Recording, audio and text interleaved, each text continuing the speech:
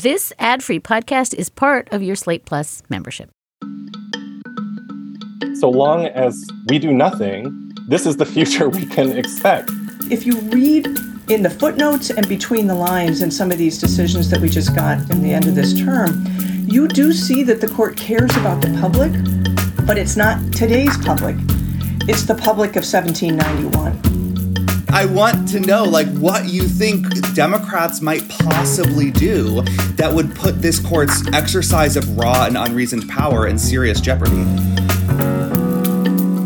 Hi, and welcome to Amicus. This is Slate's podcast about the courts and the Supreme Court and the rule of law. I am Dahlia Lithwick, and that's my beat here at Slate.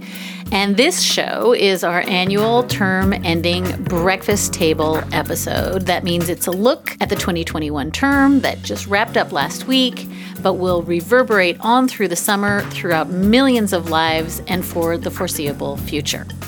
Slate Plus members, this week's roundup is all happening in the main show. No bonus segment necessary, but we are so grateful for the support you have given this show this term. So sometimes, as a term ends, things grow very quiet in the first week of July, but not this year. The protests that are happening outside of the homes of Supreme Court justices rage on.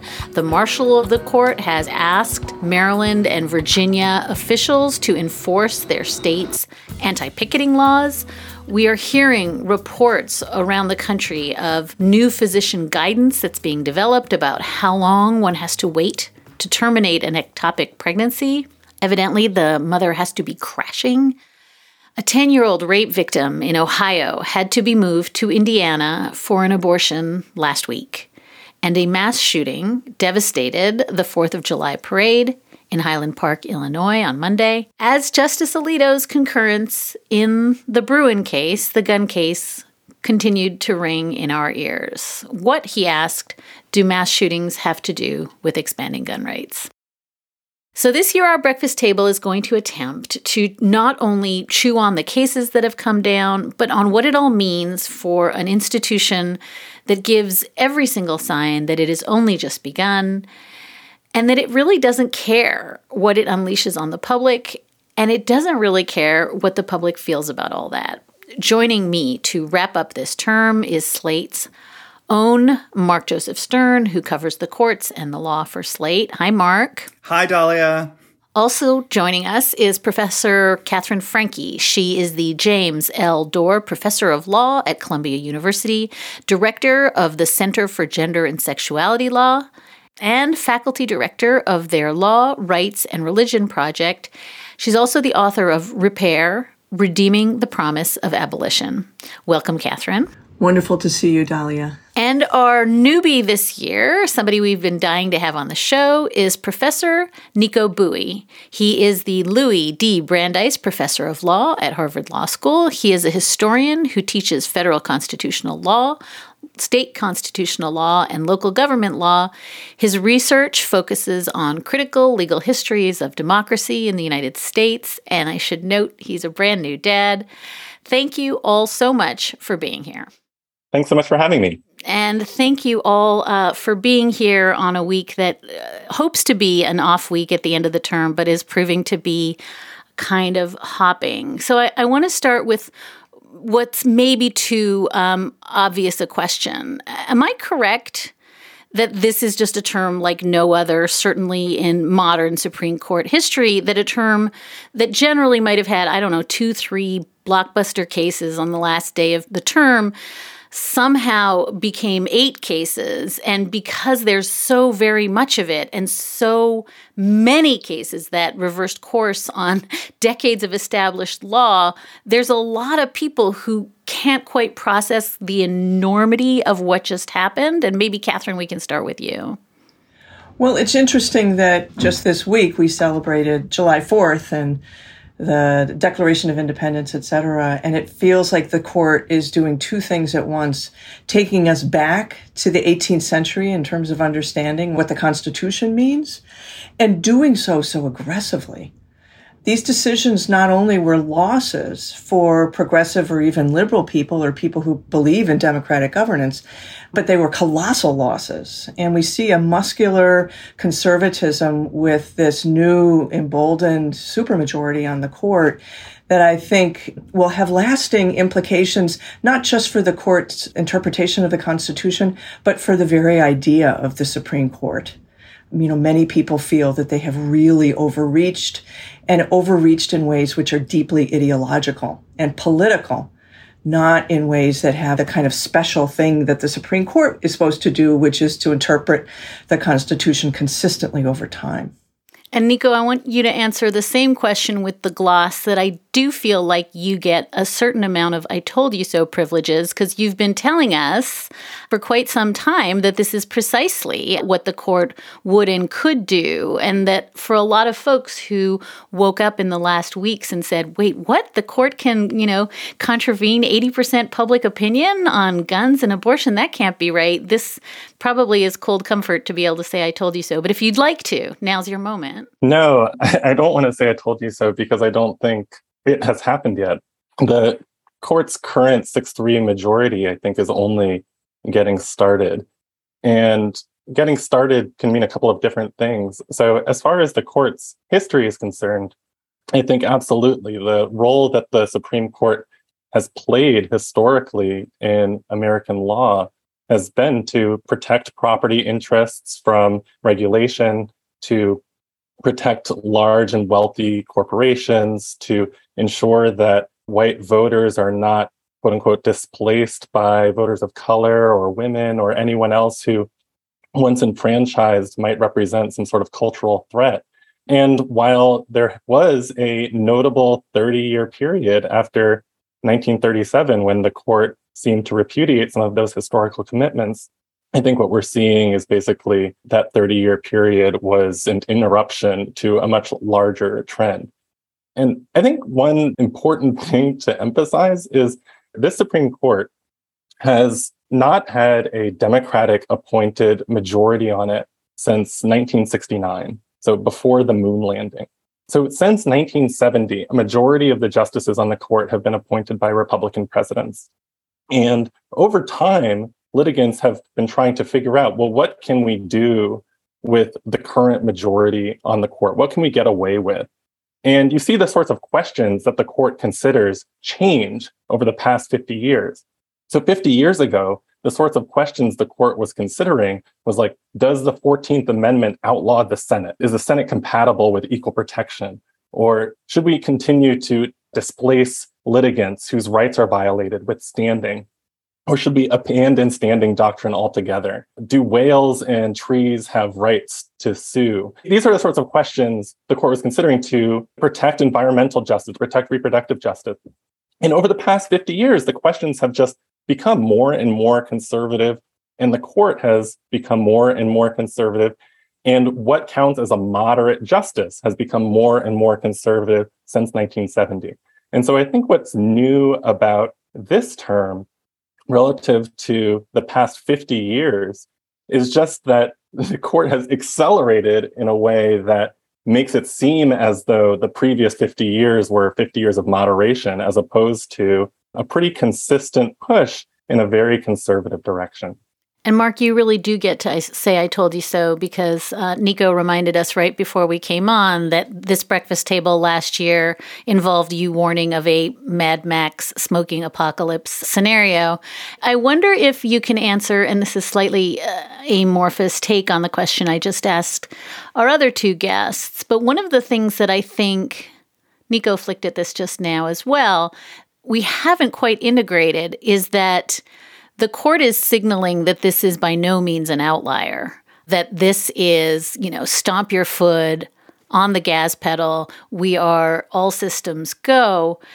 And I wonder, for people like you and I who for years have been writing, the court cares what the public thinks. They triangulate against public opinion. They're careful not to get too far out of their skis because there are repercussions. What does it signal when you get a Justice Alito or a Justice Thomas just saying, don't care, and don't care? It's very disorienting, and I think of it as an experiment because for most of modern history, there has been at least one swing justice who had a finger on the pulse of public opinion. Lewis Powell, Sandra Day O'Connor, Anthony Kennedy, sometimes, not always.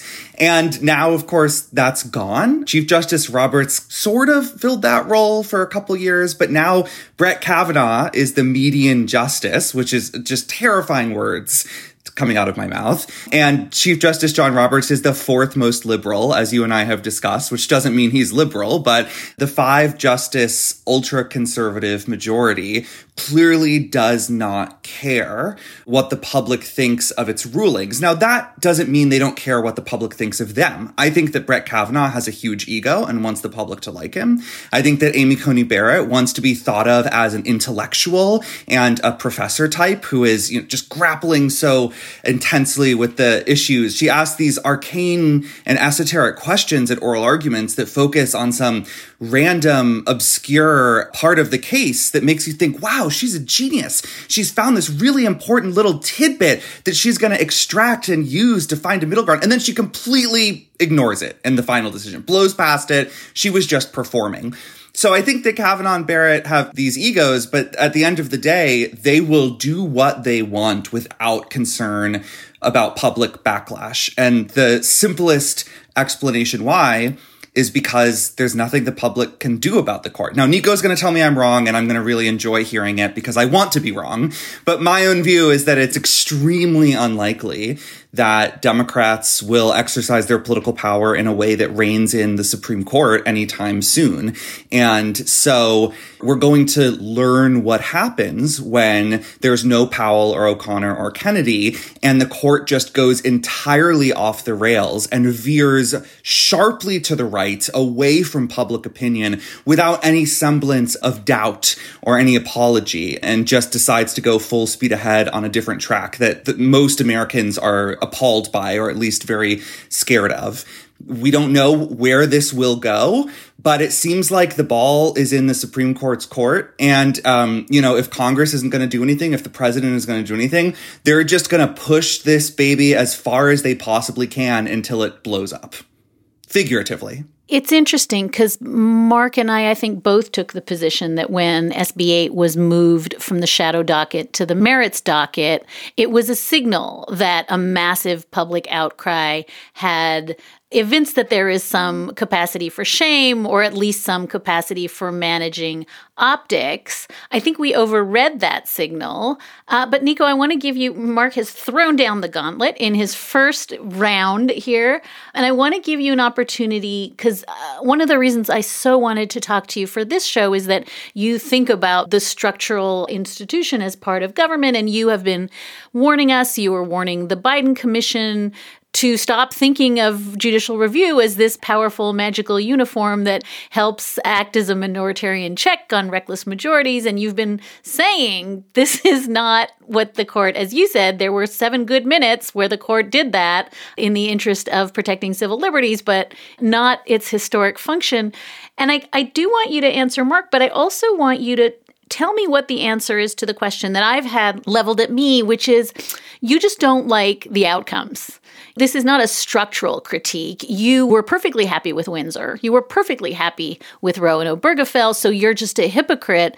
You're fine with the court acting as a minoritarian check as long as it's your civil liberties that are being protected. And I wonder, what's the formal, smart Nico answer to that question? I think that there is a structural response to that.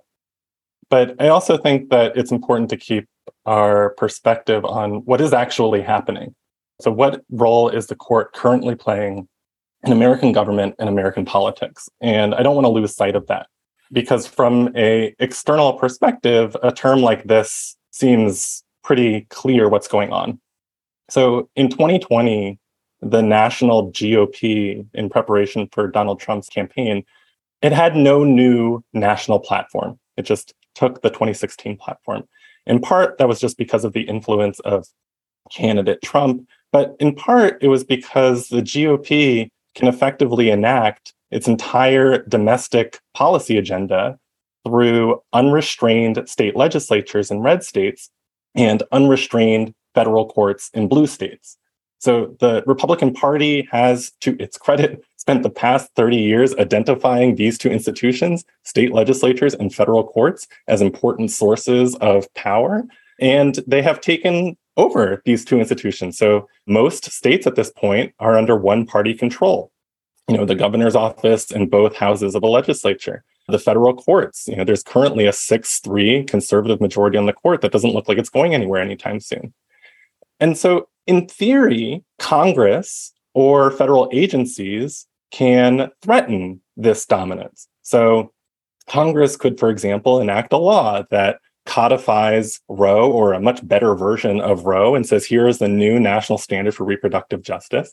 But so long as the Republican Party controls either the House or 40 senators or the presidency, it just needs one of those 3 veto points, Congress can't do anything new.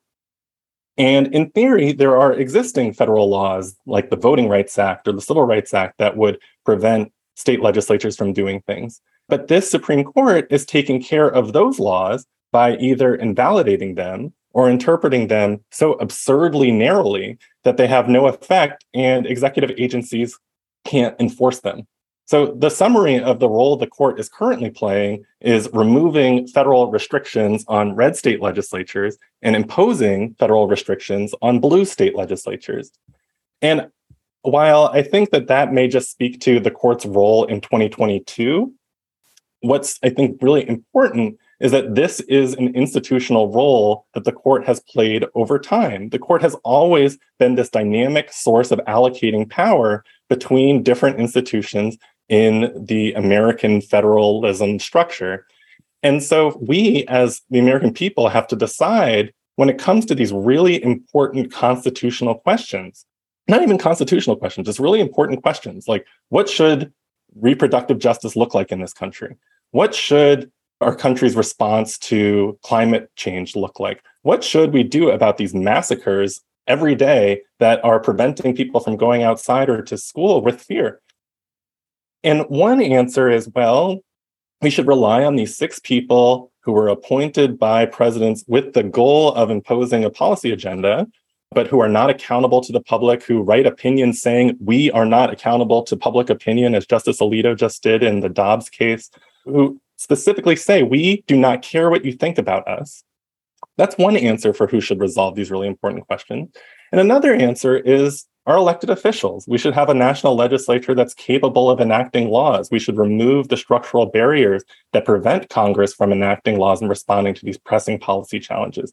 Because right now, we have such an inert Congress that the only branch of the federal government that's acting are the federal courts and executive agencies.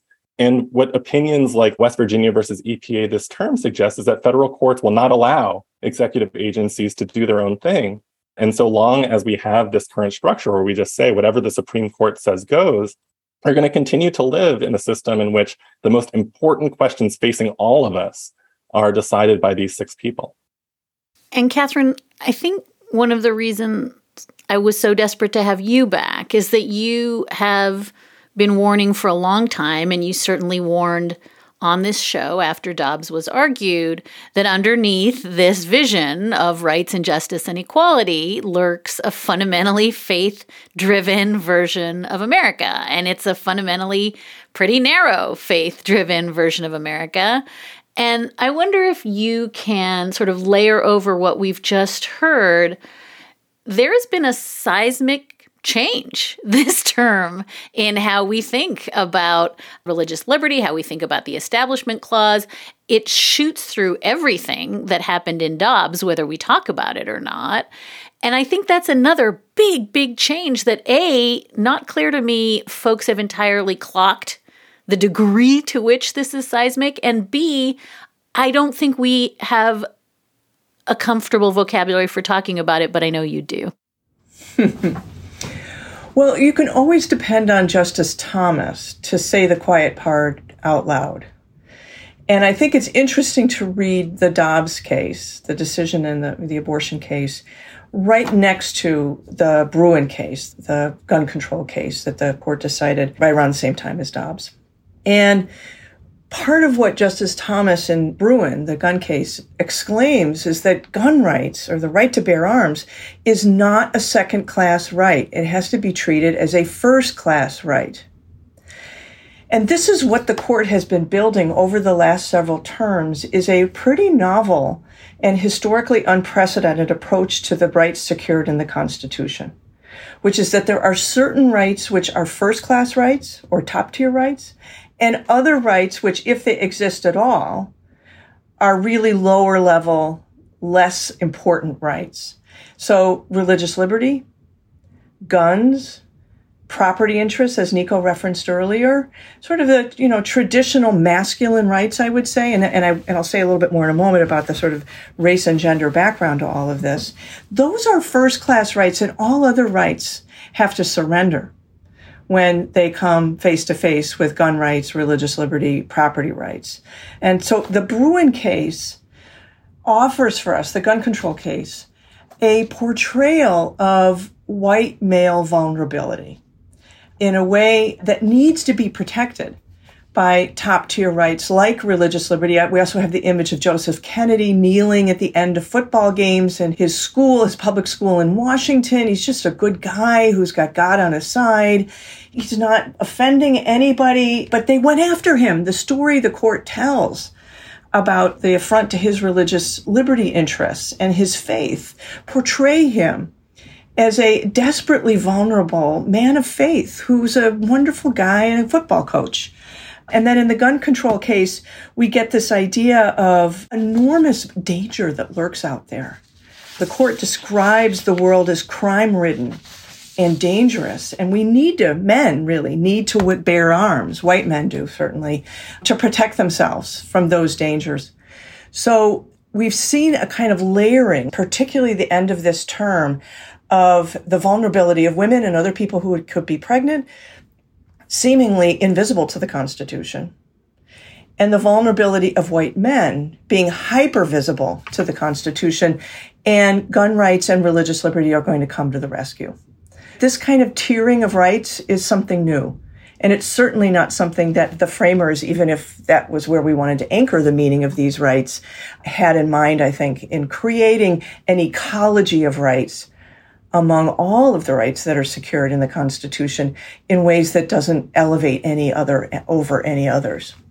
I think what you've said is such an elegant formulation of two things that we've talked about so much on this show, which is one, there are no tests here. We kick the legs out of Heller in the Bruin case.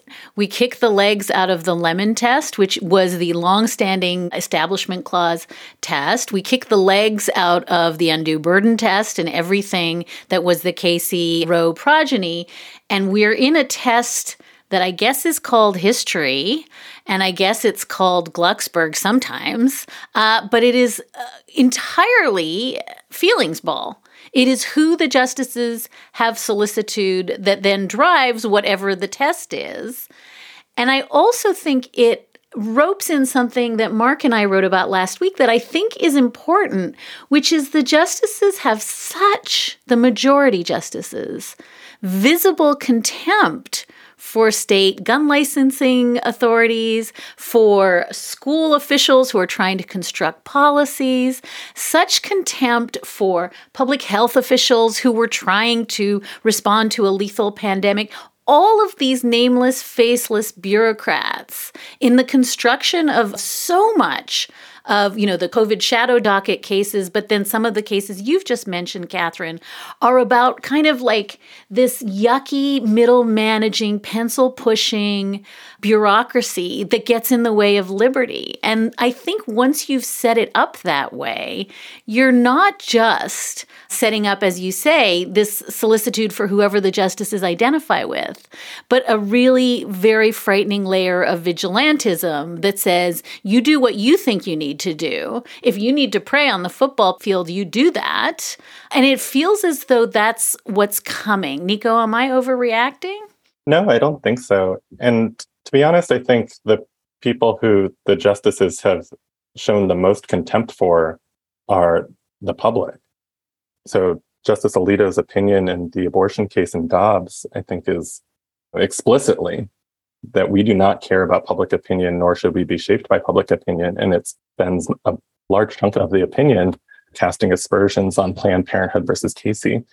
And Casey from almost 30 years ago is one of my favorite decisions to teach to first-year law students, because in some ways it's the decision in which the court is at its most self-aware. So I teach it as the most self-aware opinion in the Supreme Court's history, because part of what the majority does before diving into doctrine is it just asks, what gives us our power? So why do people listen to us when we decide that the 14th Amendment requires one thing or another thing? Because it's not necessarily the text. The text of the 14th Amendment or any other amendment in the Constitution is so vague. Like, Congress shall make no law in the First Amendment. Yet, Congress makes all sorts of laws that restrict speech or religion. So it's not just the text. It's what makes the court's opinion better than others. And the court's answer in Casey is it uses the term legitimacy. And it says the court's power lies in its legitimacy, which it defines as a product of substance and perception that shows itself in the people's acceptance of the judiciary as fit to determine what the nation's law means and to declare what it demands. And what the court meant by that was the reason why the court has power is because people think what the court does is engage in principled decision-making. And to the extent that the public did not think that the court engages in principled decision-making, they wouldn't take it seriously. It would be the equivalent of, say, when Mitch McConnell issues a press release. So I think we all remember in 2016 when Mitch McConnell said, I'm not going to hold a vote for President Obama's nomination of Merrick Garland. See these precedents. And he cited a bunch of precedents from the 19th century saying, like, that's the last time an opposing party considered a Supreme Court nomination in an election year. And then 4 years later, when Justice Barrett was nominated, changed his tune and said, well, I can distinguish that precedent from this precedent. So what Mitch McConnell is doing is he's engaged in analysis. He's looking at precedent. He's saying, when is it okay to vote on Supreme Court nominations? He's coming up with a rule. The rule is something like, 10 days before an election, if my party is in control, is good, but 10 months before an election, when my party is not in control, is not good. In a sense, it's the same thing that the court does. It's coming up with rules based in precedent. But when Mitch McConnell does it, we look at that and we think, this has no internal weight to it. I can tell you what your rules are going to come out with because I know you are Mitch McConnell. You are the leader of the Republican Party in the Senate. I'm not going to take seriously what you are saying when you're announcing a new rule or saying that this precedent works in this case. And I think what this court is contemptuous of is that the public will treat the court the same way we treat Mitch McConnell. The court is not worried that when we read its opinions, we're going to say there's nothing here. All of the rules that you are describing, all the precedent that you are quoting is just cover for what we all know you're going to do because you're Sam Alito. And so to the extent that the court thinks we're just going to automatically assume there's a difference between an opinion like Dobbs and Mitch McConnell's press release, I think that's an unwarranted assumption, but it's a cultural one, and it's the cultural source of the court's power. And so what I am drawing optimism from in this moment is the extent to which members of Congress and the public are looking at these opinions and saying, it's not like the Constitution demands these outcomes. It's not like these are the only outcomes you can think of. In fact, the court is overruling itself, reaching alternative conclusions. And so we don't have to live in a system in which children are getting shot every day, and we can't do anything about climate change, and people are forced to birth when they don't want to. Like all of these things, we don't have to live in this system just because the court says so. And so the court is not worried about that, but I think it should be. Mark, I want to give you a chance to rain all over Nico's optimism, but I first want to just turn to you, Catherine, for one quick second, because I know you wanted to make a point about the COVID cases. Well, I think to fully understand what's happened this term, it's also important to look back a term or two and look to the court's jurisprudence. Some of it were final decisions and some of them were orders out of the shadow docket in the COVID cases, because the seeds for the radicality of what we've seen at the end of this term were there. And your question, Dahlia, is what about public opinion? Or actually, what about the interests of the public, either it's elected public officials or just, all of our well-being? There's nothing that shows better, I think, the court's contempt for public welfare than those COVID cases where they, case after case, overruled governors, public health officials, public health experts in how to handle and manage an evolving deadly pandemic in the face of religious liberty challenges. And so that religious liberty rights could supersede public health when we've had over 1 million Americans die. What are gay people, women, people of color, etc., going to be able to assert that could be stronger in the court's eyes than the interests of people like Joseph Kennedy? But if you read in the footnotes and between the lines in some of these decisions that we just got in the end of this term, you do see that the court cares about the public, but it's not today's public. It's the public of 1791. How did these amendments, the language of the Constitution, what did it mean to the public at the time that they were written and ratified? That's the public that they feel allegiance to. A majority of slave owners, where Black people certainly were not citizens. They weren't even people. Women couldn't vote. Women were property, et cetera. And that's the frightening part, is that there is a sense of accountability to the public, but not today's public, an 18th century public. That's quite a terrifying reminder. And Mark, I guess I'm going to ask you to play journalist amongst the legal scholars for a minute in two ways. One is that even just since the end of the term, we've seen an earthquake in terms of states racing to limit reproductive freedoms, clinic closures, abortion funds paralyzed, not sure what they can do, threats being advanced that would suggest that they could burden interstate travel, claims being made about even what you and I do as journalists, that if we are advocating pregnancy termination, we could be on the hook. And I guess amidst all of this, I wonder if you can answer. Usually it takes a year or 2 years to say, oh, they were gaslighting us. When those justices said that stare decisis was settled precedent, that's a long shelf life for a gaslighting. But we might be sitting here looking at a 2-week promise that this begins and ends at abortion. It doesn't implicate interstate travel. It certainly doesn't implicate other unenumerated rights. And my sense of the thing is, that's been disproven roundly, and anybody who's still telling us that we are overreacting doesn't see what's happening on the ground, right? Yeah, I think we all learned during Brett Kavanaugh's confirmation hearings that he's a really bad liar, whatever other skills he might have in life, and I'm still trying to search and find out what they may be. But he's not a good liar. That's not in his skill set. And yet, every time the court issues a major opinion, he writes separately, like his predecessor Anthony Kennedy, to try to put his own gloss on it to make it sound more moderate. But unlike Anthony Kennedy, sometimes, there is nothing to substantively limit the scope of the opinion. And this is what his opinion in Dobbs does, right? He says, I agree that abortion is not in the Constitution, and I fully sign on to the court's opinion, but I just want to preemptively judge a few other issues that are going to arise. Because FYI, guys, I think it's going to be pretty easy to deal with abortion cases from here on out. Like, I'm not sweating this. It's going to be totally fine. Women can still travel to another state to terminate a pregnancy. Otherwise, that would violate the constitutional right to interstate travel, which, by the way, is also not written in the Constitution. But setting that aside, when I read that, I just thought, dude, you cast the fifth vote in the SB 8 case.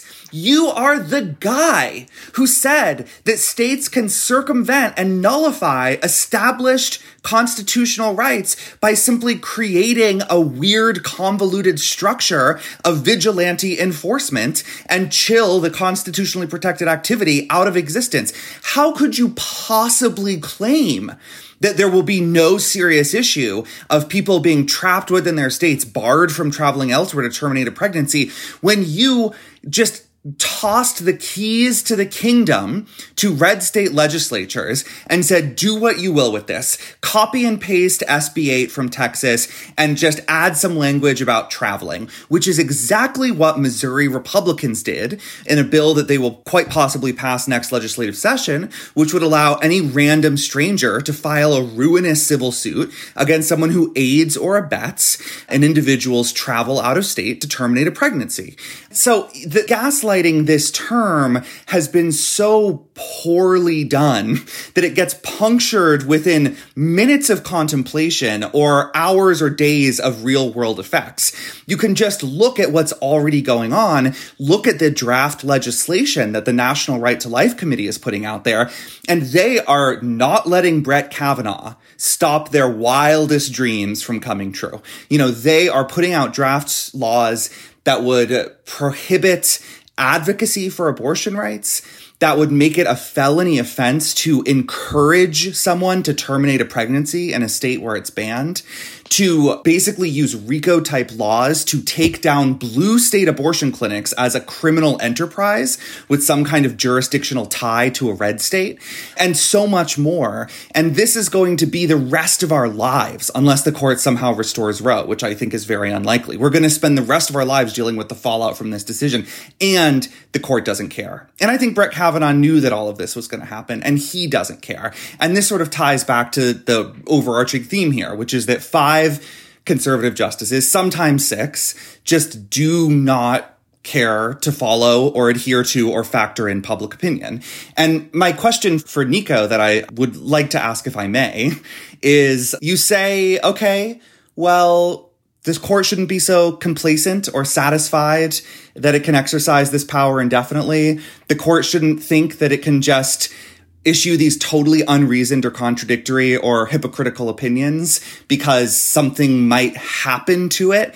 I'm just curious what you think could happen to it. Because from where I'm standing, and I mean, look, you know this better than me. You testified before that freaking commission. You had to sit there and explain to them why what they were doing was stupid. And so I want to know, like, what you think Democrats might possibly do that would put this court's exercise of raw and unreasoned power in serious jeopardy. Yeah, so Mark, you keep saying that for the rest of our lives, we're going to deal with this. And you know, I think that that's true if we don't do anything. I think that's true if Congress is unable to legislate. I think it's true if we accept the court's role in our democracy, that we basically have to roll the dice every generation and just accept whatever majority exists on the court and treat that as though it's gospel. But we don't. I think one notable thing about the court is for all of its contempt of Congress, almost every decision that it issued this term could be reversed by a simple statute passed by a majority of both houses. So Congress could, in effect, reverse Dobbs by enacting the Women's Health Protection Act or a stronger version of it. The Supreme Court allowed Oklahoma and every state to regulate tribes by exercising and enforcing its criminal law in Indian country. Congress could just pass a law saying, no, that was wrong. Please try again. The court harmed the EPA's ability to regulate climate change. Congress could enact legislation to say that was a mistaken interpretation of our statute. The court reinforced qualified immunity this term. Congress could abolish qualified immunity and say, if you're a police officer and you shoot somebody, you can go to court so that they can recover some damages for their loss of life. Basically, everything the court did this term can, in theory, be limited by a statute. Even the decisions that reinforce gun rights or religious liberty could be modified by Congress, especially if Congress motivated them. So what that means is that the court is, I think, a manifestation of a problem with Congress. The fact that we have a Congress that cannot respond to this, the fact that the court in 2013 gutted the Voting Rights Act, yet Congress has been unable to fix that notable problem that everyone can identify, demonstrates a real problem with Congress in the sense that we should demand more of our national legislature, that it's time to abolish the filibuster. It's time to think of Congress as something that can act rather than something we must fear. And the flip side of that argument, so the argument that's advanced by someone like Senator Sinema is, well, if we got rid of the filibuster, then Congress could do bad things. So it's possible to imagine a Congress that enacts a nationwide abortion ban. So, in Massachusetts or New York or every other state, no one can have abortion because Congress passes a law. And this is actually my fear. My fear is that in 2024, we're going to have a Republican president and a Republican Congress that in 2025 enacts a nationwide abortion ban, and it goes up to the Supreme Court. And then everyone's like, oh, Supreme Court, stop that law. And the court will be in this really enviable position because it can say, oh, look at us protecting minority rights by preventing Congress from enacting a nationwide abortion ban, with a decision that also prevents Congress from enacting a nationwide abortion protection. So it just puts itself in the driver's seat, even as it limits what everyone on this podcast would think is something that Congress should not do. But I think that risk, the risk that Congress is going to pass bad laws, is a risk that in a democracy we have to take. We have to take the risk that in a democratic legislature, it's going to enact laws we do not like.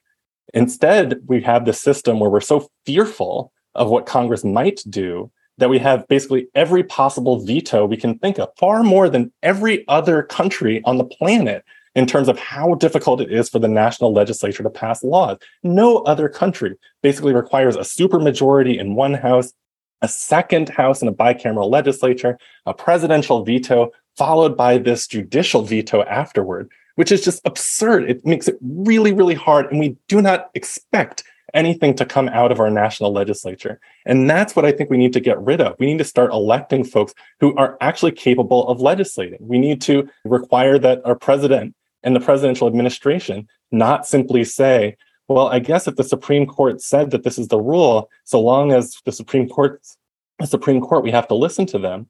But rather, like Abraham Lincoln 150 years ago saying, yeah, the court's the court, but I represent the American people, and I'm not going to tolerate this interpretation of our fundamental law. And so there's obviously a political problem in that I certainly do not expect this Congress to legislate. There's a cultural problem in the sense that most people think the Supreme Court should have the final word on what the Constitution means. But those are the two problems to focus on. The political problem of building power through local organizing, through movement building, to demand a legislature that's capable of legislating, and then a cultural problem of saying, look, Congress or the national legislature, for good or for ill, should have the final word on these questions in a democracy, because leaving it to the court is a terrible idea for a country that calls itself democratic. Catherine? Well, in a way, Nico both posed for us a more hopeful future of the left, or at least liberals, recapturing Congress and doing good things, and also gestured towards the idea of it getting even worse. And I think one of the things that I think is so right about what he said is that law and political power abhor a vacuum. And so the extent that Congress is broken in such a way that it's not exercising the political power to which it's allocated under the Constitution, the Supreme Court has stepped in. And one of my fears, just to also locate so much of this into a historical context, is not that Congress will pass a national abortion ban, although they might, but they might pass this new Republican Congress that we may get in a year and a half. They may pass something that looks a lot like the Fugitive Slave Act that was passed in 1850. And when people ask me, oh, you're a lawyer, you must know, is it legal for states to prohibit people to travel to get the reproductive health care that they need, even though Justice Kavanaugh says, sure, that's not going to be a problem in his Dobbs concurrence? The answer is we don't know, because we haven't seen really a statute like that since the Fugitive Slave Act.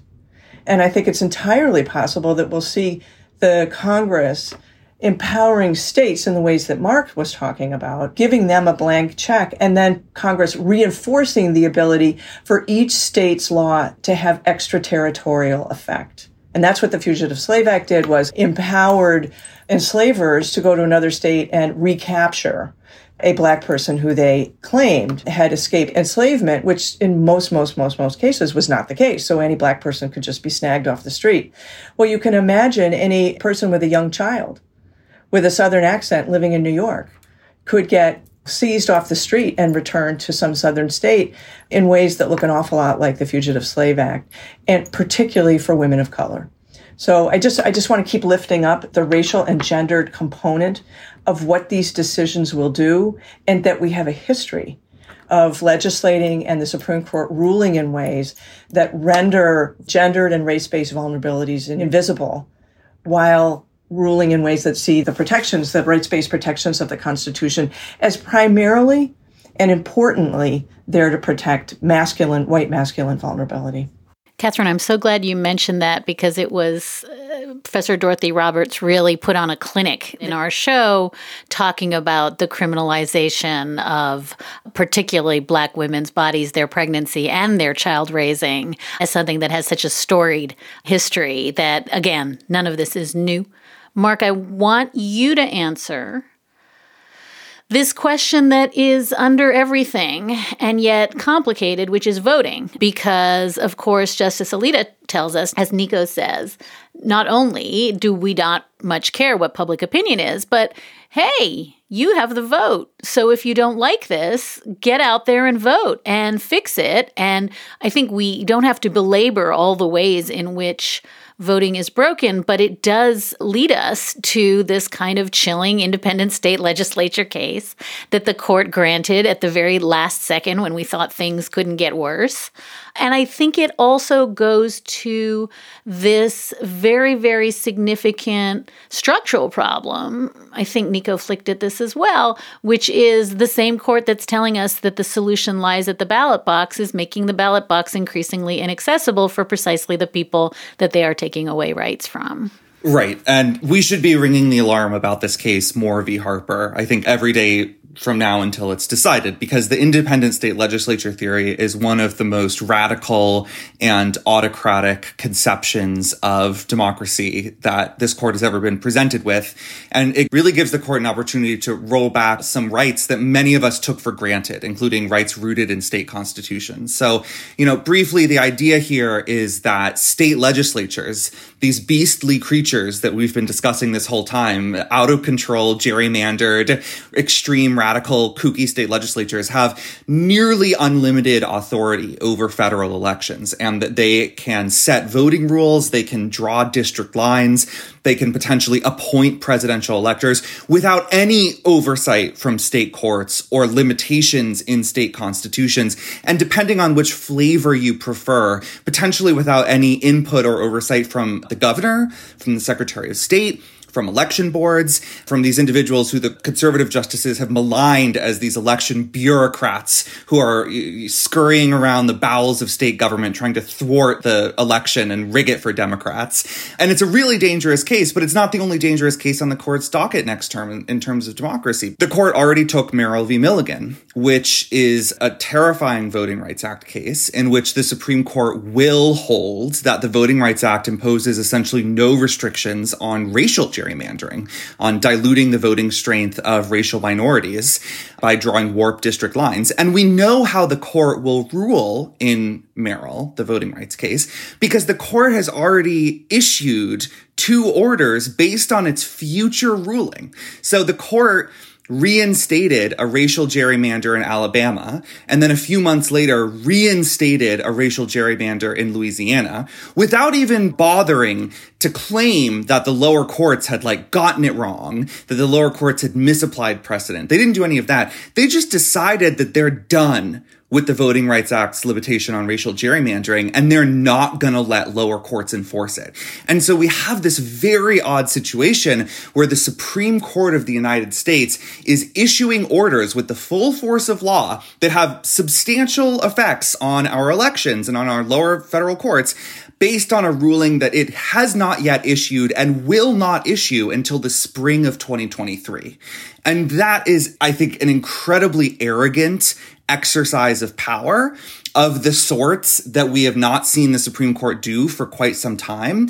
And I think it reflects a very fundamental contempt of democracy and guardrails that people, through their elected representatives, impose on democracy to ensure that everyone can participate in the system. And especially contempt for Congress's ability to regulate federal elections and to demand that there be some semblance of fairness and equality in federal elections, including in these congressional maps. And not just sort of to wind it all up and let it spring out.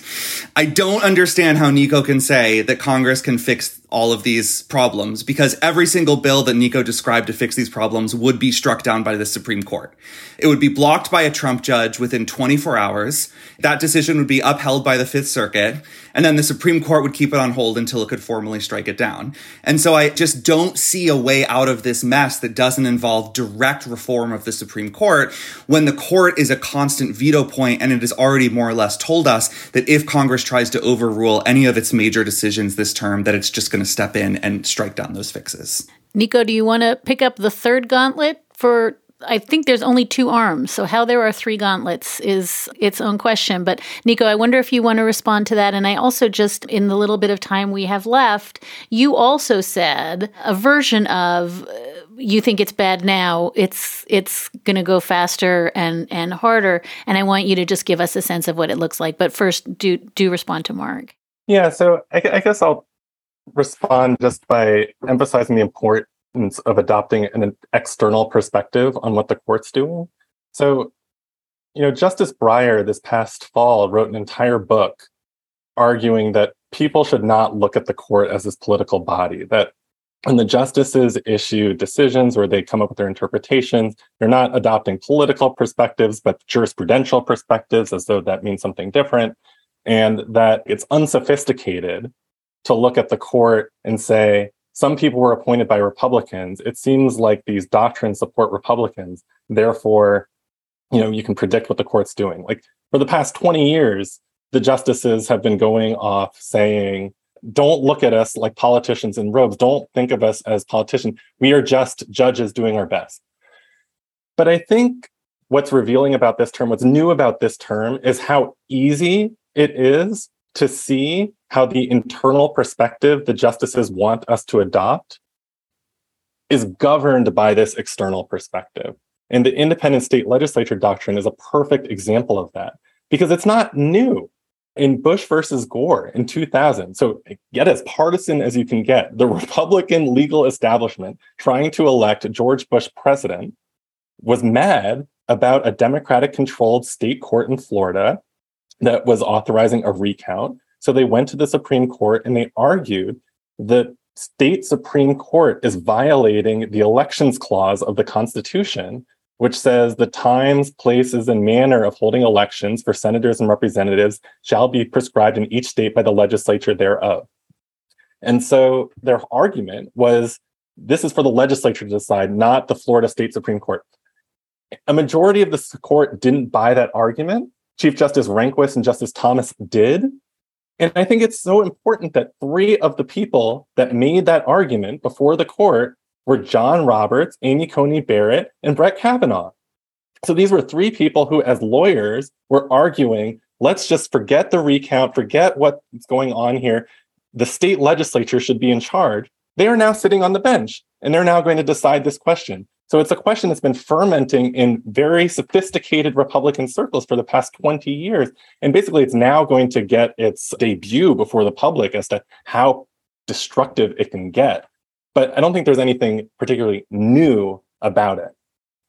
And so I think Mark's right that so long as we do nothing, this is the future we can expect. But I also think it's important that in that same clause that the independent state legislature folks keep citing, the thing that follows the semicolon is but, and it's an important but, it's but the Congress may at any time by law make or alter such regulations. And so the Constitution itself gives Congress this really important role in protecting federal elections. It's a role that Congress is not playing, but it's one that I think members of the left in Congress, so Mondaire Jones, Cori Bush, AOC, Elizabeth Warren, only this past year or two have been increasingly sort of like beating the drums about, saying we have to do something. Because if we don't do anything, if we don't step in this court's way, we are going to lose our democracy. We have a limited amount of time in which we can elect folks who will pass legislation that can actually respond to the court. And so I think Mark's absolutely right that if Congress enacted a law that protected abortion rights or that protected voting rights, you could expect that the court's going to be hostile to it, no question. But in the past, when Congress and the court have been in conflict and Congress has been motivated to do something, Congress has so many weapons at its disposal to ensure that our democracy is run by a legislature and not by a court. So Congress can strip the court of jurisdiction. It can strip the court of its building. It can strip the court of its summer recess. It can strip the court of its clerks. It can say, if you want to strike down our democratic laws, do so yourselves rather than relying on these 24-year-olds. It can strip the court of its discretionary jurisdiction. It can strip the court of the power to enjoin laws. It can say, no more federal courts can enjoin national laws and a nationwide system without a supermajority of the Supreme Court. It can change the court's jurisdiction. It can put the court's jurisdiction in the DC Circuit. Congress can do all sorts of stuff. And in the past, Congress has done so. When Congress was worried about the court invalidating Reconstruction, it simply took the case out of the court's hand and said, court, you no longer have jurisdiction over these cases. The problem we're facing now is a Congress unwilling to fight back, not a Congress incapable of fighting back. And I think the conflict is something that Congress needs to embrace, because I think, as you are correctly identifying, the status quo is going to lead to an unsustainable system in which everyone is being forced to give birth, in which we're all going to burn because we're not doing anything about climate change, in which no one can vote except for members of the Supreme Court. Let the record reflect that while Nico was discussing all the ways that Congress could mess with the Supreme Court, I was fiendishly rubbing my hands together like a cartoon villain and cackling with glee. Good. Cackling is good. It is encouraged. Catherine, I want to let you have the last word, only because you came on this show and you said to us, this is coming. And you said within a week of Dobbs, there would be some state preparing a challenge to Obergefell or Roe.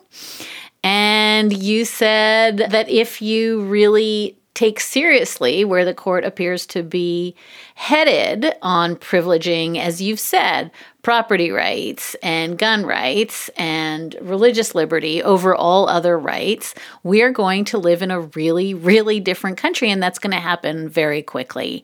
And I wonder if you can pull together, we've got Carson versus Macon, we've got Coach Kennedy, the praying coach, we've got the follow-on to Masterpiece Cake Shop that the court is going to hear that involves a web designer. And I want you to give us a sense. I guess I'm going to cue you up to do what Mark did last term, which is just say, here's what things might look like next June, with the caveat that Nico is quite right. If Congress wanted to become competent, some of this could change. Well, the likelihood of Congress becoming not just competent, but actually just engaging is very, very low. For instance, one of the things I work on besides religious liberty is the Equal Rights Amendment, which has in many respects satisfied all of the requirements in Article 5 of the Constitution, which is the part of the Constitution that tells us how we can amend it. And we have a majority of senators, not a supermajority, not 60, but 50-something, depending on the day, senators, including Republicans, who are willing to basically say, let's let the ERA become law. And I think that'll be an interesting test over the next year, is to see whether Susan Collins feels bad enough about being gaslit by Brett Kavanaugh that she might stand up, Lisa Murkowski, a few others, to actually get the ERA over the finish line, which could be very helpful for abortion-related rights. It would give Congress new power and a new momentum to think about, to legislate in the areas of reproductive health and liberty.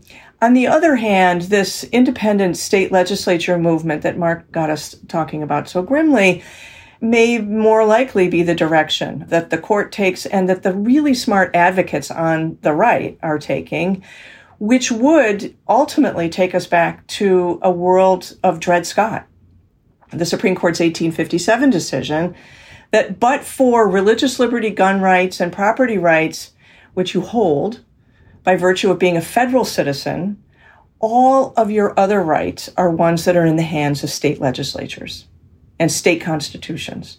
Your state citizenship is actually more important than your federal citizenship. And it is the diminishment of so many constitutional rights by this court, not just this year, but as a trend, as Nico described it at the outset, while at the same time the elevation of a select few may take us back to a kind of hybrid Dred Scott period, which, as you will recall, led us into a civil war. So if I can end on that extremely grim note, I see the likelihood of our taking more steps in that direction as greater than that the Congress will finally get its act together, particularly the Senate, and actually do its job. Nico, we have a theme on this show, which is that Mark and I are broken Tiggers, and we used to bound through these breakfast tables just full of joy and stripiness, and we have just become completely Eeyore by choice. And you are here, hopefully, to be the Tigger we need to see in the world. And do you want to take us out on anything other than smoldering fire cans and Civil War?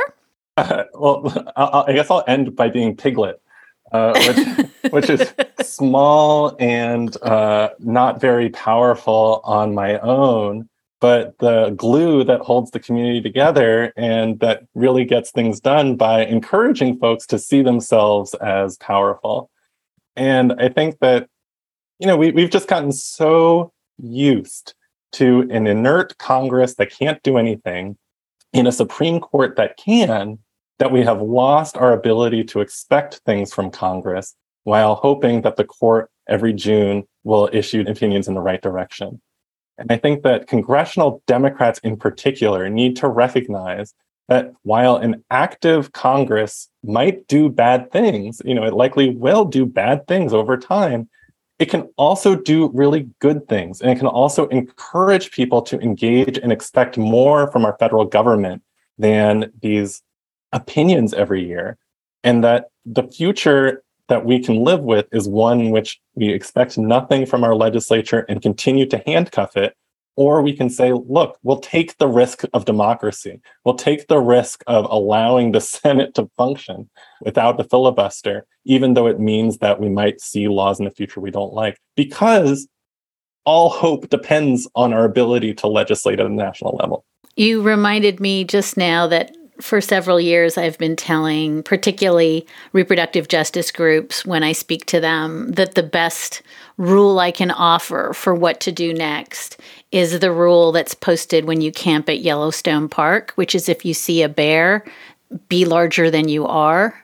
A rule that defies all laws of physics, but nevertheless, I think in the face of sort of grim paralysis, being larger than you are, even if you feel like Piglet, is not a horrible way to be. I want to thank Slate's wonderful Mark Joseph Stern, who has gotten us through this term with just incredible brilliance and eloquence. I want to thank Professor Catherine Franke, the James L. Dorr Professor of Law at Columbia University and director of their Center for Gender and Sexuality Law and faculty director of the Law, Rights, and Religion program at Columbia, author of Repair, Redeeming the Promise of Abolition.